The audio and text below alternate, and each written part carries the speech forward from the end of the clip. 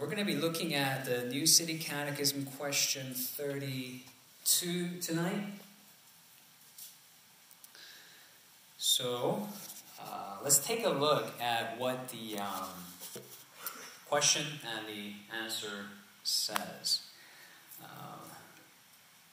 This is the longer, fuller answer in the catechism. We're going to look at the fuller answer, and then we'll go to the children's catechism answer. So don't freak out. This is not what we're memorizing tonight, okay? Here's the question. What do justification and sanctification mean? And the longer answer says, justification means our declared righteousness before God, made possible by Christ's death and resurrection for us. Sanctification means our gradual growing righteousness, made possible by the Spirit's work in us. Now here's a shorter answer that kind of summarizes all that. Let's read this one all together, okay? Ready, set, go. What do justification and sanctification mean? Justification means our declared righteousness before God. Sanctification means our gradual growing righteousness. Now what I want to share with you briefly before you guys break off into small groups is this. What is the difference between justification and sanctification? What do they mean? Okay. First, if you see, even in this answer, what you can see is both are things that are gifted from God. These are things that we know we receive from God, right? Declared righteousness before God. Our gradual growing righteousness. These are things that we receive from God by grace. That's probably the first thing you should know about these two. But then the two are not the same thing. So the two are different. Justification and sanctification are different. And here's how they're different. Justification speaks to, in a sense, our legal verdict. Legal verdict before God, which is final and eternal. Okay. Sanctification speaks to our spiritual growth before God that is gradual and temporal. Think about what a legal verdict means. Okay, think about what justification means first. Let's say I owe $1 million debt. I owe $1 million debt because I wasted a lot of money. Okay, and so I end up going to court because I owe $1 million that I can't pay back. All right. Let's say the judge there in the court was gracious enough, kind enough to me, to want to forgive my debt by paying the debt off himself. Right? He offers to pay the $1 million debt himself. And that means what for me? Once that debt is paid, for me, that means I am debt-free, right? I am no longer this person who owes $1 million debt. And I can walk out of that courtroom totally innocent, right? Completely debt-free, right? There's not a penny I owe anymore in my name because the judge paid it all in my name, right? With his own money. So I walk out of that courtroom innocent. That's immediate, that's final, that's permanent, that's legal. Okay? That's what justification kind of means. It means in the courtroom of God, for those of you who have put your faith in Jesus, you are sin-free. And you are not going to be punished for your sins. Once and for all, permanently and forever, you're forgiven of your sins. And you walk out of the courtroom of God with this paper that says you're innocent. You're declared righteous even in God's eyes. Why? Because God, particularly through the Son of God, paid off your debt of sin on the cross. And when you receive that, you're innocent. You're declared innocent forever. That's justification. Now, however, going back to the example I just gave you, just because I walk away from the courtroom debt-free, does that mean I now have no possibility of ever wasting money ever again? No. The same bad habits that got me in debt, I still have, right? And so what happens then? I have to change those habits. I have to grow in the way and mature in the way that I spend money. And let's say this. Let's say the judge that paid off my debt for me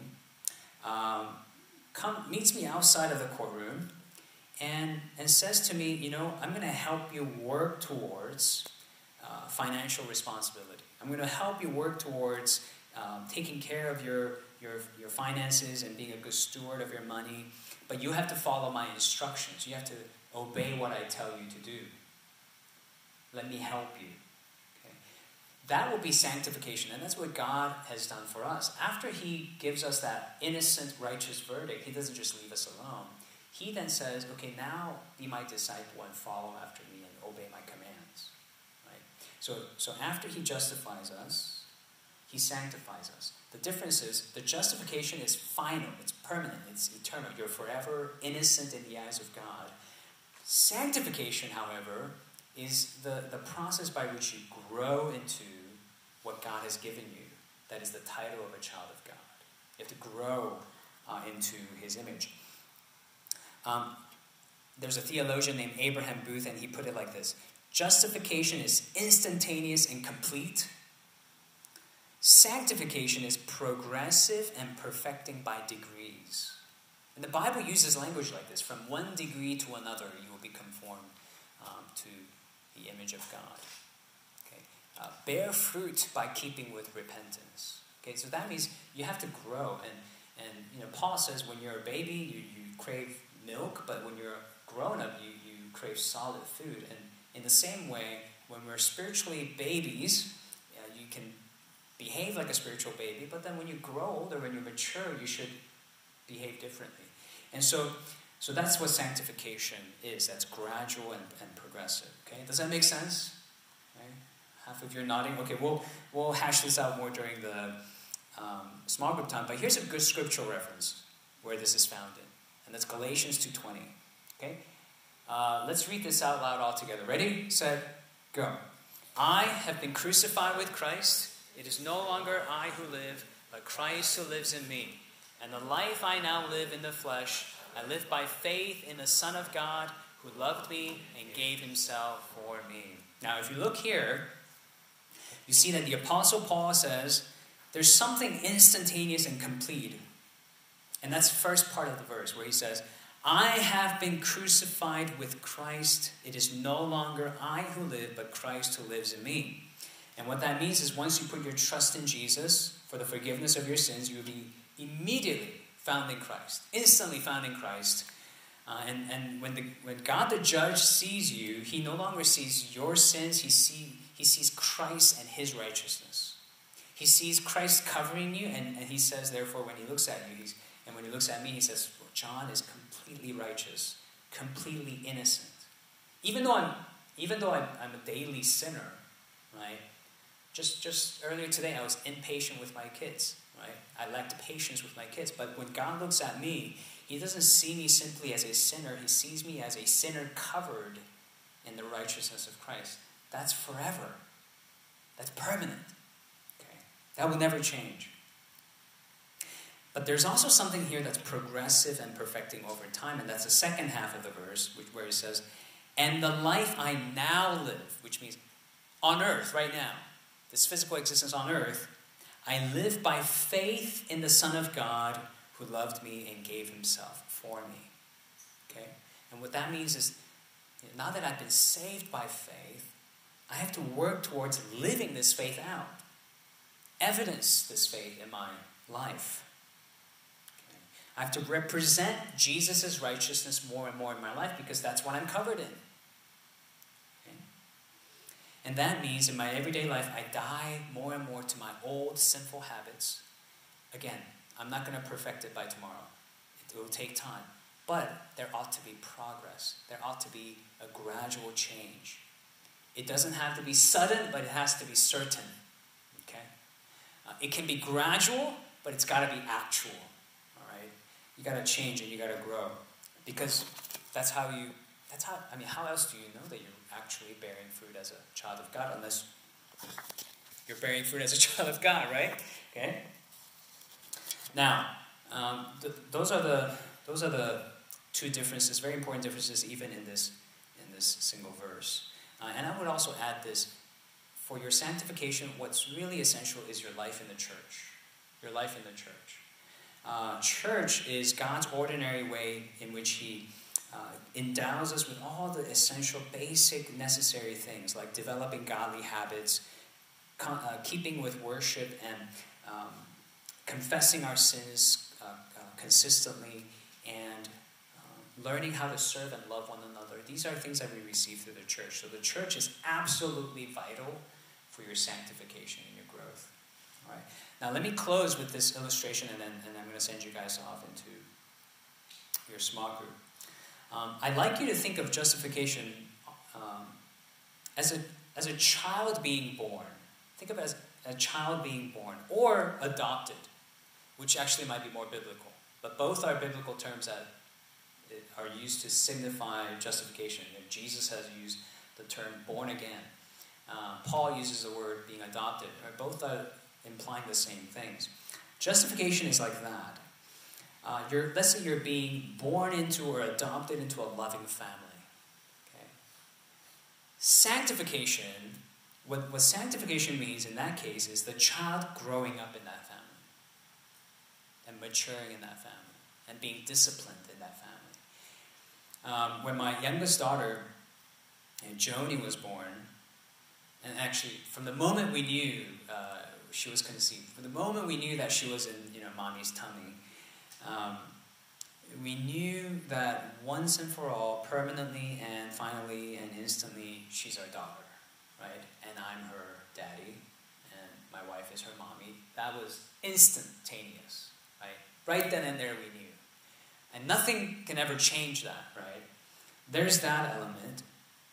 But what must happen once the baby is born, once Joni is in this world? She has to grow. Right? She has to grow. And she has to mature. And she has to become more and more like her parents, in the sense that she has to pick up on her parents' values, her parents' lifestyle, her parents' faith, right? Her parents' priorities and things like that. Language, right? More and more she grows into the image of her parents. Now, is she going to suddenly grow up into this adult version of herself overnight? No, it's going to take a long time, right? And it's important that she stays in this loving family environment where she can be nurtured to grow in that way. And in the same way, your sanctification is going to be gradual, but it's important you stay in that loving family environment called the church, where you are pastored, where you are ministered to, not only through pastors, but also through your brothers and sisters, your teachers, your older siblings. Okay, and these are very important things. And it's really important, and I'll close with this, that you understand justification is what comes first. And then sanctification is what comes second. Meaning, your being accepted into the family of God forever is first. And because you've been accepted into the family of God forever, therefore you must grow and be sanctified and change. You must become holy. You must be obedient. You must follow God's word. Why? Because you're a child of God. So that's what's at the root. And the fruit of that is your obedience. It's very important that you don't reverse that. What happens if you reverse that? That means you're saying, if I obey well enough, if I'm performing well enough, if I'm doing enough for God, then I will be a child of God. And that's not Christian faith. That's not the gospel. If you think that, you need to correct that tonight and reverse that to the biblical understanding of you're accepted by God first, and then as a result, you're bearing fruit and changing into the image of God. And I hope you'll come to a slightly better understanding of that as you guys break off into small group today. And then after your small group time, we will also get together for Q&A, so feel free to save some of your questions for the Q&A time as well. All right, so let's pray right now, and let's break off into small groups. Father God, we thank you for your doctrines of justification and sanctification, and we pray for your Holy Spirit to give us wisdom so that we can come to a much better understanding of what they mean as we break off into small groups. Thank you for your teaching and your continuing guidance, we pray. In Jesus' name, amen.